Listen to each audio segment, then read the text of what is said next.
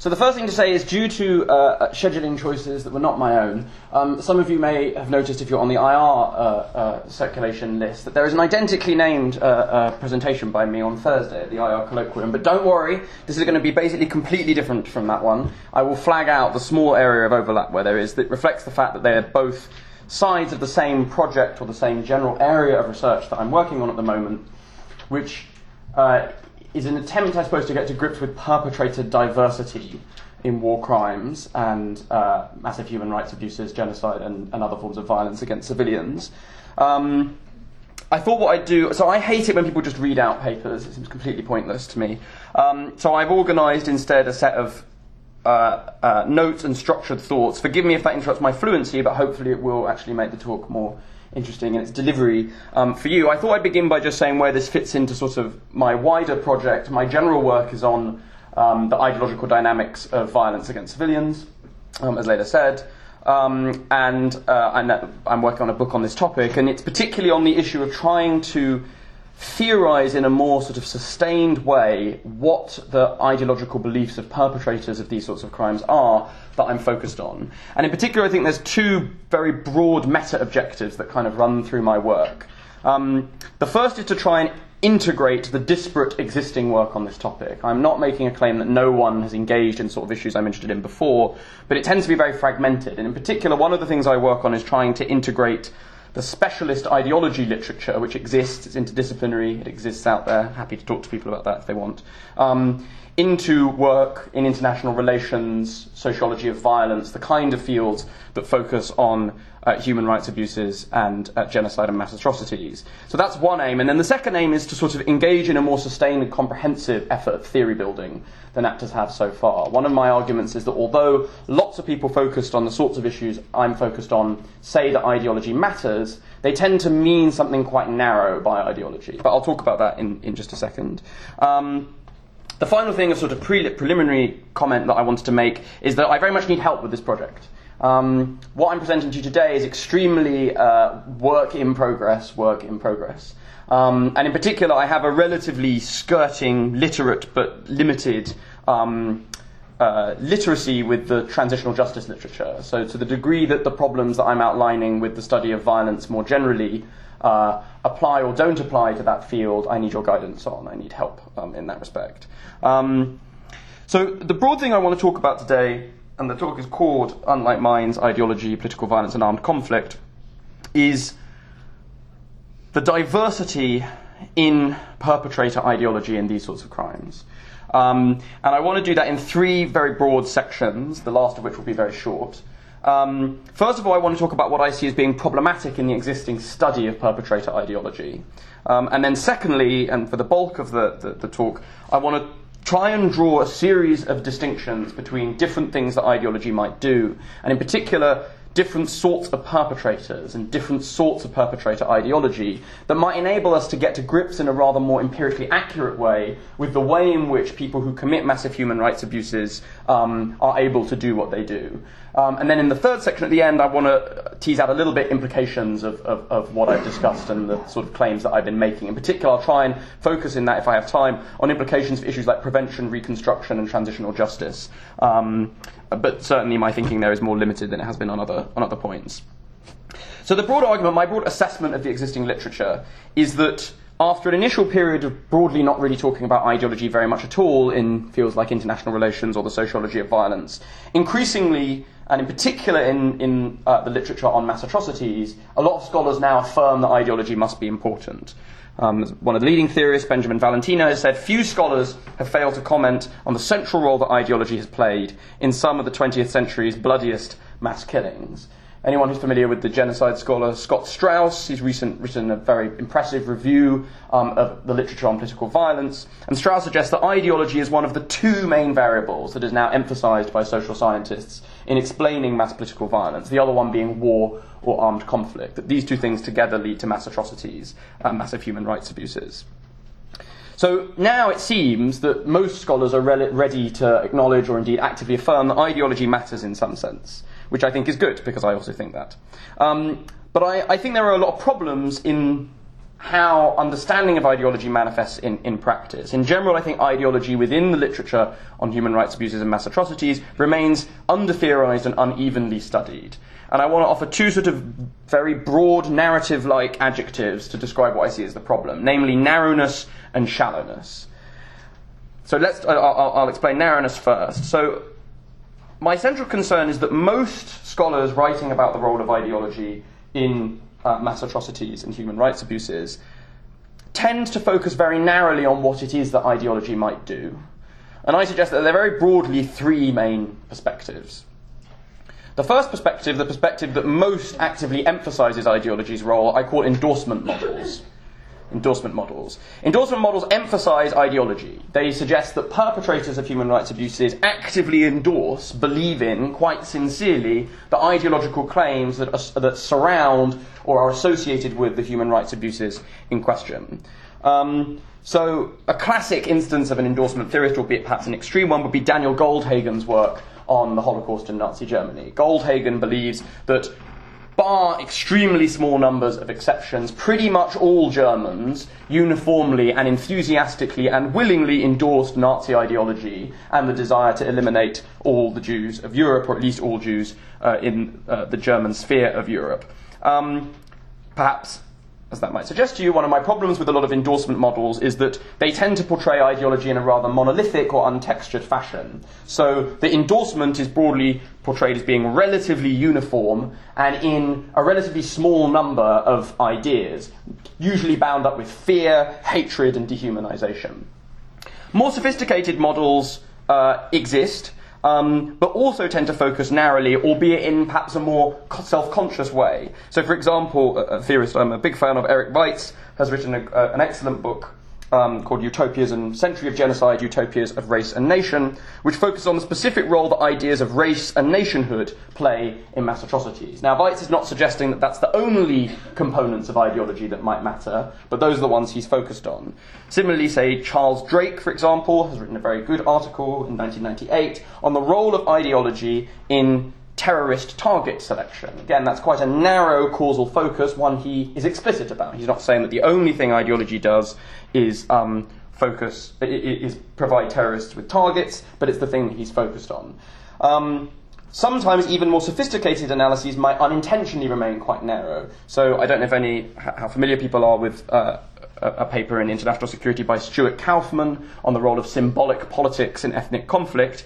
But that's quite a sophisticated model, quite an influential model in the international relations literature, but again principally focuses on the way in which ideology creates perceptions of fear and hatred towards a victim group. My concern is that although these models emphasize the role of ideology very strongly and portray people as actively endorsing ideology, they continue to focus in a quite narrow way. There is very little exploration in particular of perpetrator diversity and the idea that within a perpetrator group, different people might internalize quite different sorts of ideas that allow them to participate in violence. So that was the first model. The second set of models are rational choice models, which have a similarly motivationally monolithic quality to them, focus overwhelmingly on fears about security, and perhaps material concerns. A lot of these theorists are very sophisticated, and again, would probably recognize that their theories provide a partial model. So I'm thinking of people here like Stathis Kalavas, or Barry Posen, or Benjamin Valentino, all of whom I think are excellent theorists, but they focus primarily on a certain sort of rational choice reasoning behind violence and human rights abuses, and vary in the degree that they claim that exhaustively explains these kind of crimes. Again, however, the picture of perpetrators here is very narrow. Perpetrators are rational choice actors motivated by a central security concern, maybe some kind of material concerns, or the desire to control particular areas of territory.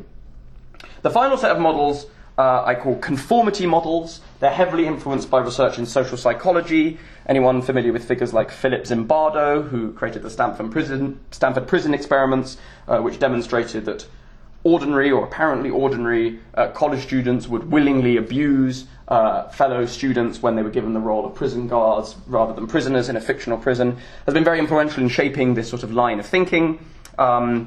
more focused figures who have done work on mass atrocities include someone like James Waller, or a recent paper by John Doris and Dominic Murphy, who indeed argue that perpetrators lack moral culpability for atrocities, because the real reason why they do what they do is because of conformity, psychological mechanisms of conformity that we would all be vulnerable to if we were put in the position that they do. Again, the picture of perpetrators here is pretty narrow. Perpetrators participate because they unthinkingly conform to either the orders or the social pressures or the dominant ideological models provided by a society. The idea that there is much more to their explanation than that is at least not brought into the theory or not brought into part of the picture. So all of these, I think, focus too narrowly, right? They give us only a single sort of picture of perpetrators. That's a slightly sweeping claim. Obviously, individual theories sometimes offer more subtlety, but that's my general concern about narrowness in the existing literature. I think underlying this, what we might call causal narrowness, is what I might call a substantive shallowness, right? An unwillingness to really delve very deeply into the substance of ideologies, the actual content of the beliefs that perpetrators hold. I should say, incidentally, that an important exception to a lot of the claims I'm making here are focused case study work on an individual case. Often individual case study researchers have a rather more richer picture of what happened in their particular case study, but that doesn't bleed into overarching comparative theorizing. That's my concern, I should clarify. So yeah, the comparative, more overarching theorists tend to engage in what I think it's useful to think of as a flight from content. When people do talk about ideologies, they tend to think of them as either just broad brush labels, the communist participants in a particular civil war versus the separatist participants, for example, or they sum up ideologies in sort of a couple of lines, a couple of key values, a sweeping narrative about an outgroup that is hated for some particular reason, a certain set of hate narratives, or whatever. That does not, in my view, get to grips with the real causal complexity of ideologies, which is rooted in the particular ideas that actually make them up and the way in which those ideas relate to each other. As I say, my very, very fleeting impression is that this broad characterization of research remains to some degree true of work on transitional justice as well, but I am open to you guys challenging me, or indeed informing me that I'm wrong about that. What I think is clear is that all of this matters for issues of transitional justice, for prevention and post-conflict research. The kind of image that you might have of perpetrators is essentially connected to what you might do to those perpetrators or with those perpetrators, or in an effort to reconstruct a society that is still full of such perpetrators after a conflict or a particular mass atrocity has concluded. My argument then is that all of these models, although they contain individual kernels of truth, are too sweeping. And a particular phrase by Jacques Semelin, the sociologist, which he targeted against conformity models alone, seems to me to be true of all of these models. Namely, quote, they do not seem sufficiently all-embracing when it comes to grasping all the different faces the perpetrators of massacre can show. Perpetrators, in other words, to refer back to the title of my talk, are unlike minds, both in the sense that groups of perpetrators do not operate like a single mind that shares all the beliefs and makes the same decisions, and also in the sense that different members of the perpetrator group have different minds. They have unlike minds that vary in important ways that we need to theorize.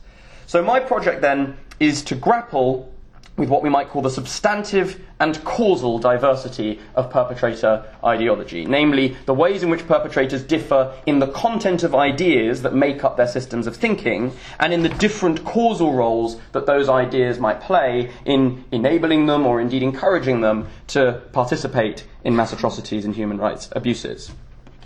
So that's my overview of what I take to be the problems with the literature under the status quo. The bulk of the rest of the talk, as I say, is going to try and make some what I take to be important theoretical distinctions to try and give us a sort of framework to grapple better with the notion of perpetrator diversity. So let me say a couple of brief comments about what I mean by ideology. I will not spend too long on this because it's become very boring in social science to spend ages and ages about talking about what you mean by ideology. By ideologies, I mean systems of ideas that are stored in memory.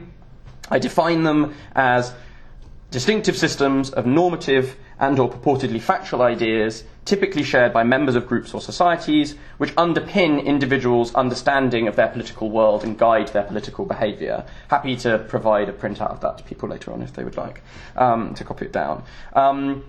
I'm influenced in defining ideologies in this way by a large number of specialist ideology theorists that I broadly think researchers on violence and human rights abuses ought to pay more attention to. People like Michael Frieden, formerly of Oxford, now Professor Emeritus here, and Teun van Dijk, a Dutch sociologist, who's written a particularly excellent book on ideology. An important component of the way in which this thinks about ideology is that ideology is defined quite broadly. It's not assumed to be, say, a fanatical worldview or a worldview that must be false or a worldview that must be dominating or exploitative. There are many different forms of ideologies.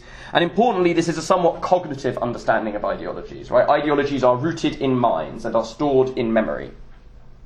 Now, an implication of that is that we need to talk about two quite distinct analytical constructs when we think about ideology, namely personal ideologies, which are the actual systems of ideas that exist within an individual person's mind, and what we more commonly want to talk about, collective ideologies, which are a theoretical abstraction about certain similarities of the ideologies of various members of a certain group. And I hope people won't disagree with this, don't think that there are such things as group minds. When we talk about there being group ideologies or organizational ideologies or national ideologies, we are engaging in abstraction very similar to when we talk about people speaking English or speaking French, right? Everyone who speaks English speaks it in a slightly different way. But there are, fortunately, functional enough similarities about the language that they speak that we can productively talk about them as all speaking English. I think that's very similar to what we're doing when we're saying that a certain group of actors are socialist or nationalist or something like that. So that's a framework that I think is useful to talk about this a bit more precisely. Importantly, my conception of ideology includes identities. I reject that occasional dichotomy you find in some of the literature between identities and ideologies as if these things are different. Anyone familiar with Samuel Huntington's Clash of Civilizations thesis, for example, it involves the claim that conflict is no longer about ideology, it's now about cultural identity. I just think that's nonsense. All ideologies involve certain notions of identity, and all identities make reference or are embedded in broader ideologies. So I consider those things to be the same. Or not to be the same, to be heavily bound up together.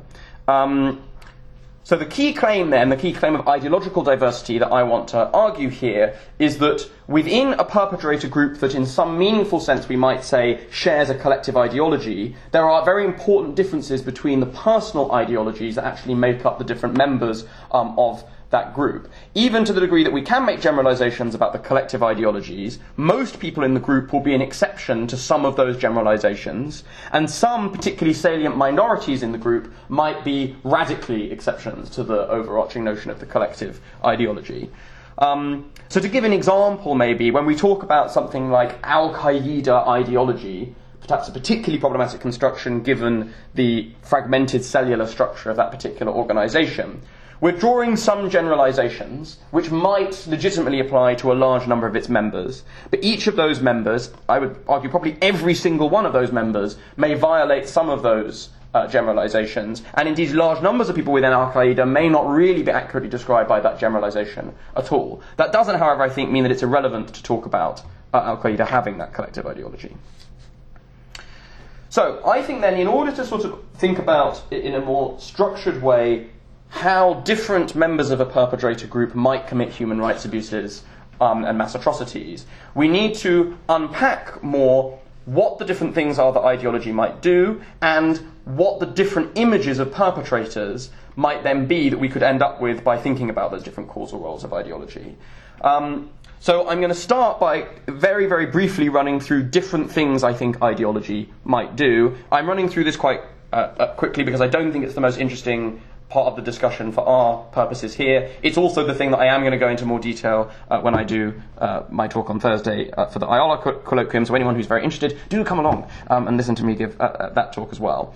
But the central claim here is that ideology does a lot of different things. It is not, contrary to the way it's often portrayed in the literature, just about providing hatred, certain stereotypes of outgroups, or perhaps a certain love of violence. I suggest that there are 7 important distinctions which classify different things that ideology might do. So distinction number 1, ideologies can serve as factors of escalation towards violence or human rights abuses, or as factors of restraint, escalation and restraint. Scott Strauss is, again, big fan of Scott Strauss. Scott Strauss has also written a paper recently arguing or pointing out, because I think he's definitely right, that theorists have massively overemphasized or over-focused on the escalatory causes of violence and human rights abuses, and considerably under-theorized factors of restraint. There is no prima facie reason why that ought to be the proper order of priority when you try and explain something. If you think of a case where a human rights abuse does occur and one where it doesn't, it's just as plausible that the case where it doesn't occurs because of a weakness, occurs because restraining causes are stronger and not just because escalatory causes are weaker. Either possibility exists. So when we think about the role of ideology, we need to think about its potential role both in encouraging violence and also in restraining violence. That's the first distinction. The second distinction is that we need to think about ideology's role both as a provider of motivations for violence and a provider of legitimations for violence. By that I mean that when people engage in violence, they do so through some combination of ideas and factors that make them feel two things about the violence. First, that the violence is desirable, and second, that the violence is permissible. And those are quite different things. You could easily believe that something is desirable but impermissible and therefore not do it, or that something is permissible but not desirable and therefore not do it. So it is important for perpetrators to believe, I suggest, that violence is both desirable and permissible. And that links with different processes of what I call motivation and legitimation. Ideology might shape either of those things. And importantly, it might shape one of those things for some people, even though the other is not ideological. So a common theme in the literature is that, well, ideology wasn't very important for certain groups of perpetrators because their actions really seem to be motivated by material self-interest, say, plunder or looting or careerist self-interest or whatever. That might be a perfectly plausible claim. It might be that their motivations had very little to do with ideology. But their legitimations, their reasons why they thought that such violence was permissible, might be very importantly bound up with ideology. Notably, most of the time, people motivated by self-interest or to desire to do well in their careers don't conduct mass violence against certain groups as a way of achieving those motives. So I think that legitimations and motivations both matter. A third distinction is between what I call deliberation and rationalization. Namely, the idea that ideology might both inform the actual deliberative choices that perpetrators make to engage in violence, and or it might play an important role in rationalizing choices that were primarily made for other reasons. Commonly, theorists in the literature arbitrarily choose one of these processes to focus on. So theorists who tend towards the endorsement model that I described earlier just naturally affirm that ideology must have been an actual factor in people making the deliberative choices they made to engage in violence. Often, the possibility that it was a rationalization of decisions that were made for other reasons is just dismissed or not even considered. Vice versa, skeptics of the role of ideology often raise the possibility that ideology might merely be a post hoc rationalization, and then very quickly move to assuming that that must be the case, that it could not have influenced the actual deliberations over choices that led to violence. I see no reason why ideology should be compartmentalized in that way. Even for the same individual, it might have some role in shaping deliberation and then also function very importantly as a rationalization. Another important claim that I think worth highlighting here as well is that it's very easy to assume that rationalization is causally unimportant, right? You might think, well, people make the decisions to engage in the violence, that's what causes it, and then the rationalization happens after the fact, so it couldn't be a cause of it. I think that's a mistake because it overlooks the fact that campaigns of violence tend to be reiterative, right? So having participated in violence once, you often then participate in multiple episodes of violence later in a campaign. Successfully rationalizing your early involvement in violence may well be an important causal precondition for continuing to be involved in violence as you go on. And although we might think that most people rationalize successfully, often there is desertion rate. There is a desertion rate in campaigns of violence, right? And that could, at least in principle, reflect an inability to rationalize violence successfully. The fourth distinction I draw is between, and I'm borrowing this really, it's not mine, from Francisco Gutierrez Sanin and Elizabeth Jean Wood, who recently wrote a very excellent article on the role of ideology in civil war, a distinction between instrumental and constitutive roles for ideology. Namely, the idea that ideology might be used by actors for various instrumental purposes. So, for example, recruiting other people to your organization, legitimating your actions in front of a domestic audience, soliciting funding from superpower patrons or diasporas, for example. All of these essentially don't require that the ideology do anything within the minds of the violent actors themselves, but they use it for instrumental reasons to gain various goods, services or symbolic resources from others. That's distinct from a constitutive role where it actually shapes the understandings in some way, the ideas, the cognition of the violent actors themselves. Again, I tend to think that in the literature, theorists arbitrarily focus on one of these. So there's lots of work on the role of ideology in civil wars, for example, which almost uniformly assumes that they must play an instrumental role, largely backgrounds or ignores or explicitly assumes that there must be no weight to the role of the ideology in constituting actors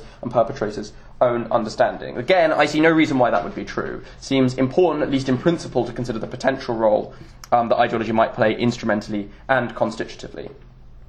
The fifth distinction is between what I will call descriptive and evaluative beliefs. We're now moving into a distinction about the substantive ideas that actually make up an ideology. It's very, very common when people talk about ideologies to assume that what we must be talking about are sort of packages of strongly emotional, strongly evaluative ideas. So people often talk about, say, socialism or liberalism, whatever, being comprised of values like freedom or order or equality or so forth. That's all very important. It's an important dimension of ideologies. But I think it's also important to focus on ideology's descriptive dimension. Namely, that ideologies also package and rely on assumptions and beliefs about matters of fact, or that are purported to be about matters of fact. So, for example, liberalism centrally rests on certain beliefs about what imposing or creating markets would lead to, and what the outcome of distributing resources by markets are.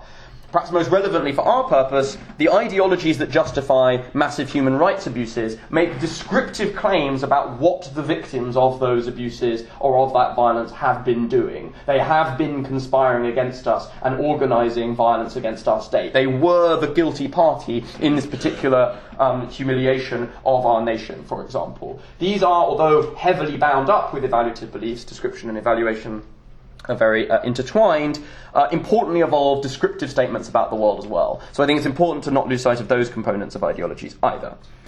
Sixth distinction between what we might call hotter and cooler emotions. Okay, I'm very influenced by any of you who are aware of him, Todd Hall, one of the new associate professors in international relations in the department, who works on the role of emotion in international conflict and international politics.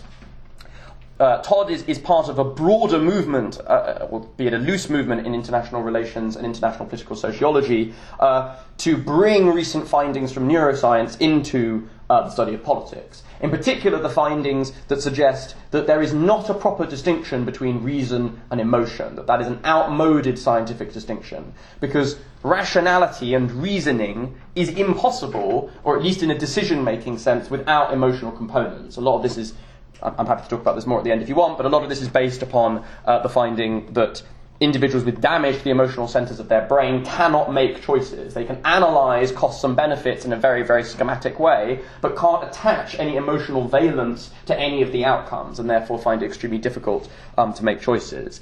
Therefore, what becomes important, Todd and his co-author Andrew Ross, they do a lot of work together, suggest is, rather than having this sort of flat distinction between reason and emotion, is to distinguish between hot emotions and cooler emotions. Cooler emotions attach affect to things. Hotter emotions do that as well, but also actively interfere with other cognitive processes.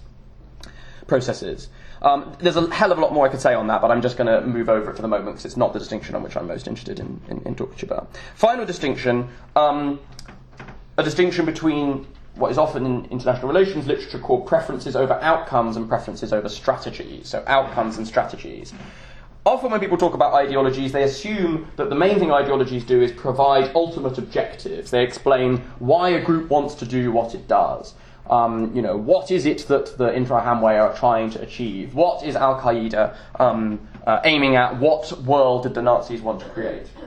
Ideologies do all of those things, but ideologies also often prescribe strategies. They make statements about what an efficacious way to reach a certain outcome is. In the simplest language, they talk about both means and ends. And in particular, one of the reasons, an important strategic belief that ideologies often contribute relevance to human rights abuses and violence is that they shape beliefs about the efficacy of violence. So if you want to explain why a regime engages in widespread torture, for example, given that a lot of empirical analysis of torture suggests that it is in fact a very irrational strategy to engage in, it does not provide you with reliable information, it does not actually enable you or empower you to engage in activities or policies that actually improve your security, you need to understand the way in which within certain ideological worldviews torture is strongly believed to be efficacious. It's not a self-evident belief from the world, it's a component of ideologies about the right strategy to pursue security.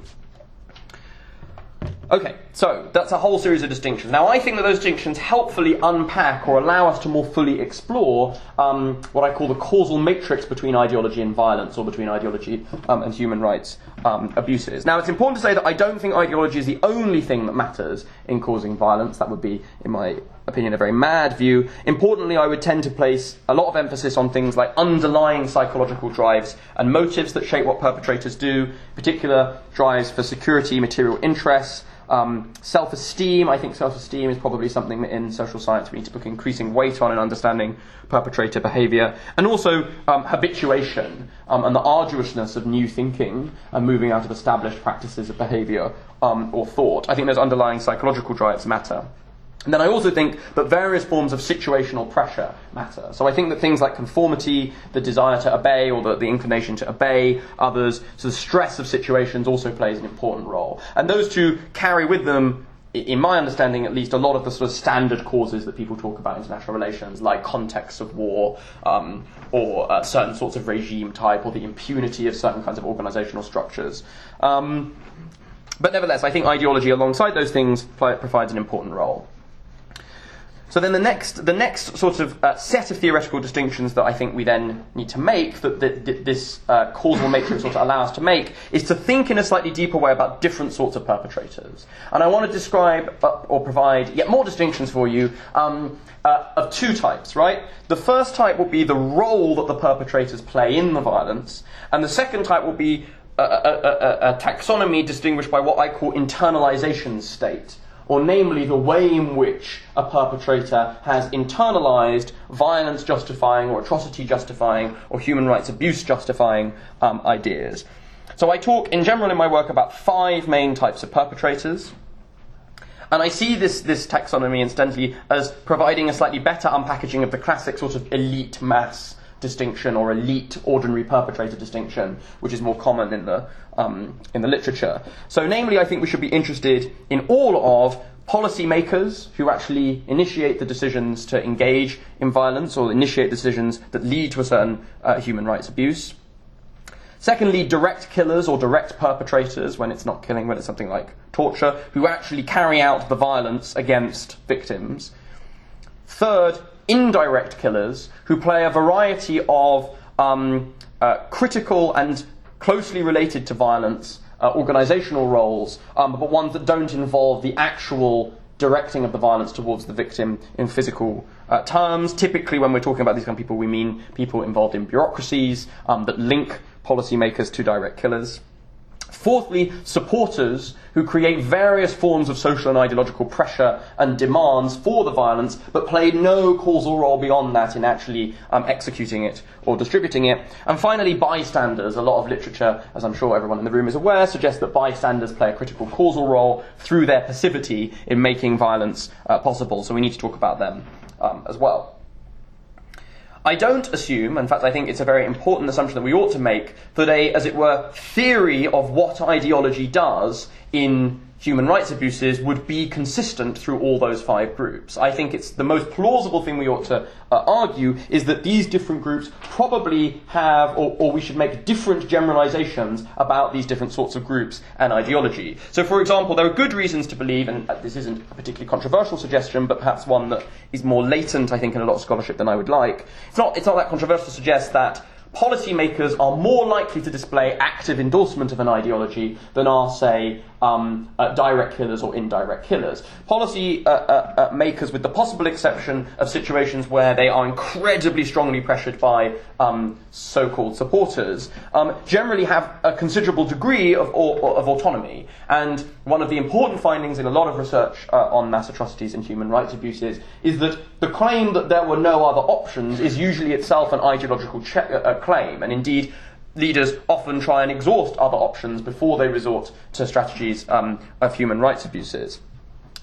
When they don't, when it seems like they choose these policies relatively early, that suggests a strong degree of willing endorsement of the ideology in question. By converse, indirect killers and direct killers could have their explanation explained to some degree by non-ideological pressures, such as coercion or situational incentives, like careerist incentives and material incentives, or, say, peer pressure and small group solidarity dynamics. I don't think any of those things explain perpetrator behaviour as much as some people do, but I think it's plausible to assume that they play a bigger role in shaping the behaviour of direct and indirect killers than ideology compared to policymakers. Similarly, bystanders may be even less affected by ideology, although crucial latent ideas may still be important. So I think, again, a theory of the role of ideology needs to make nuanced distinctions between these different roles.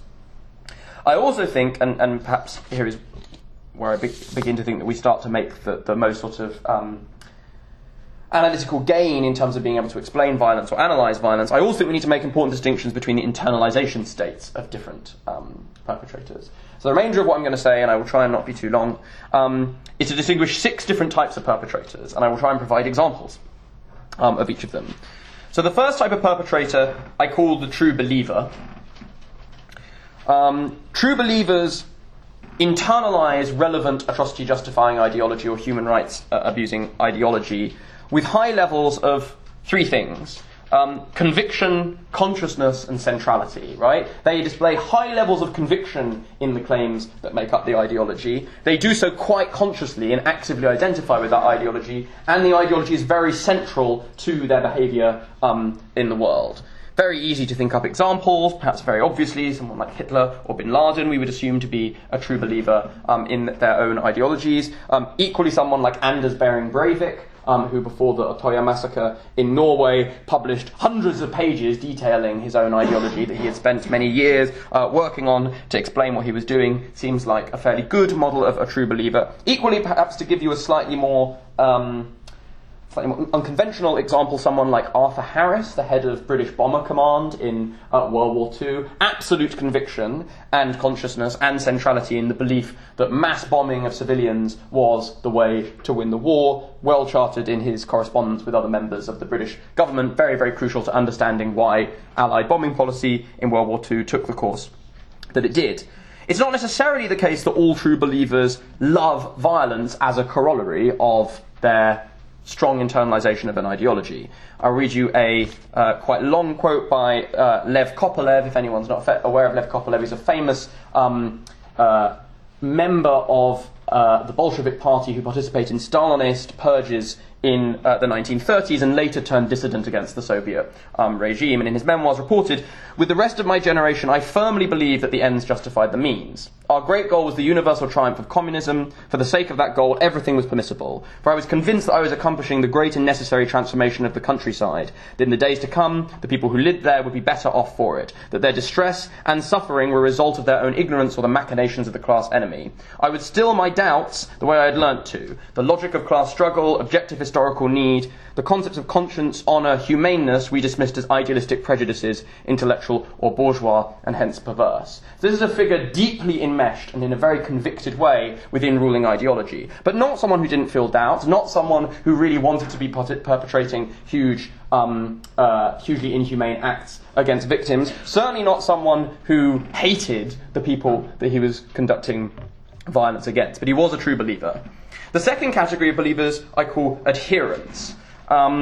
Namely individuals who have internalised ideology to a large degree of important ways, but with considerably less conviction, consciousness or centrality, and often with other motives primarily driving their behaviour. So an example might be a lot of concentration camp guards in the Nazi Holocaust, for example.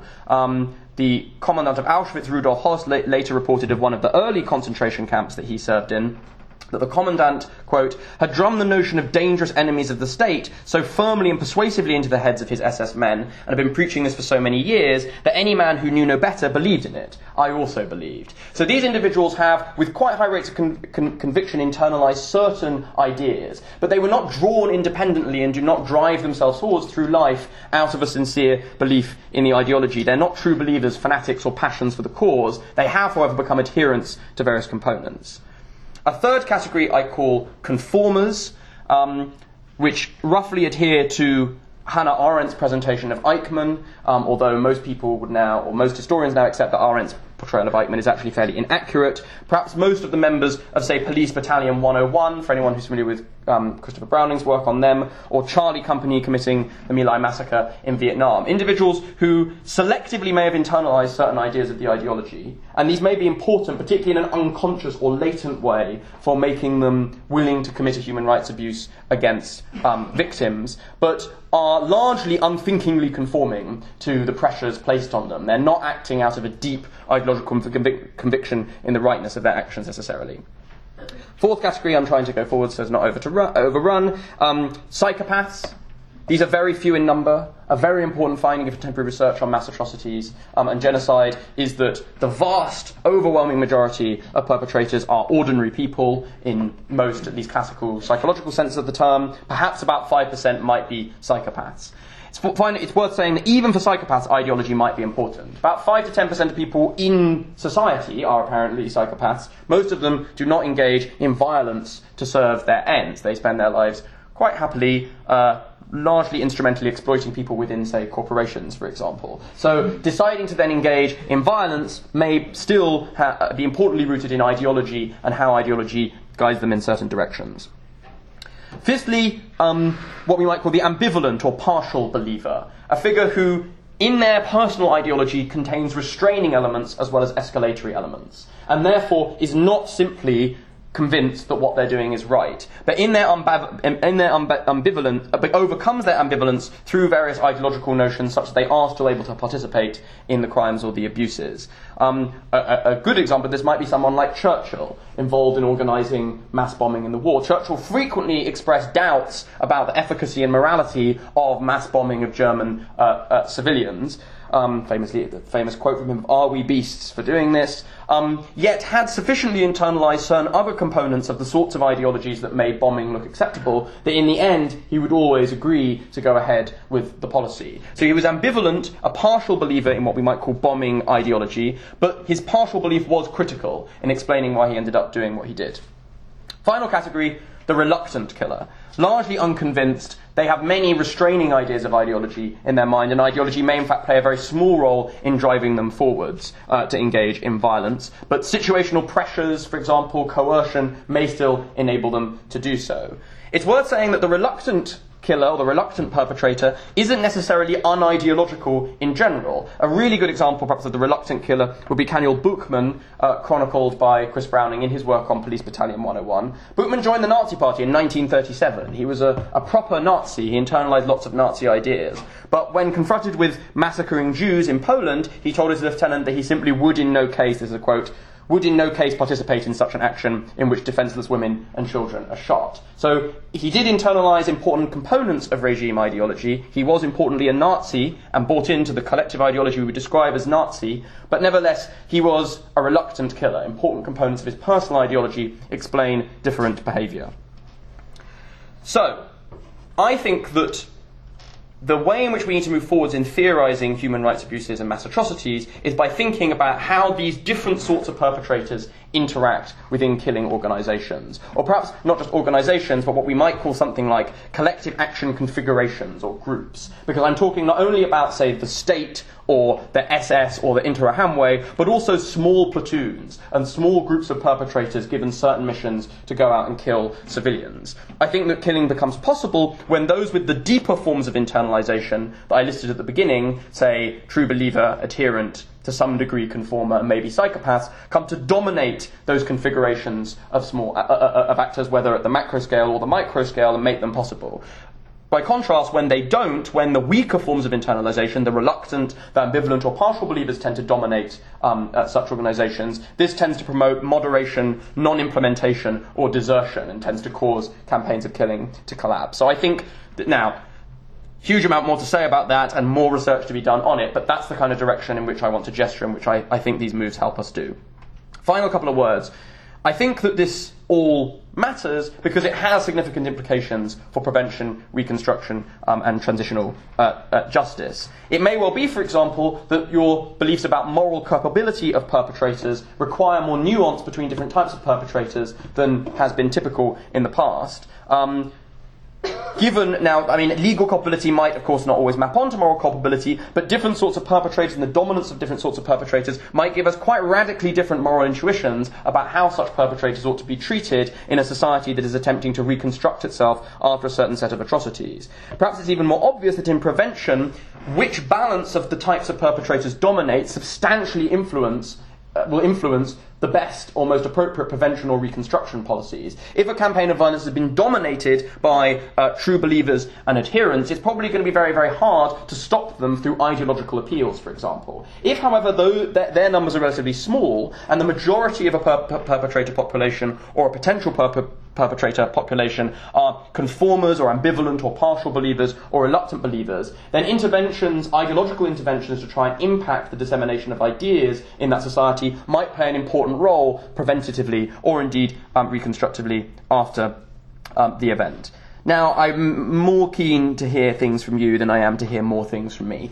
So I think I'll stop there. But I hope that was clear and interesting, and I very much look forward to your comments. So thank you.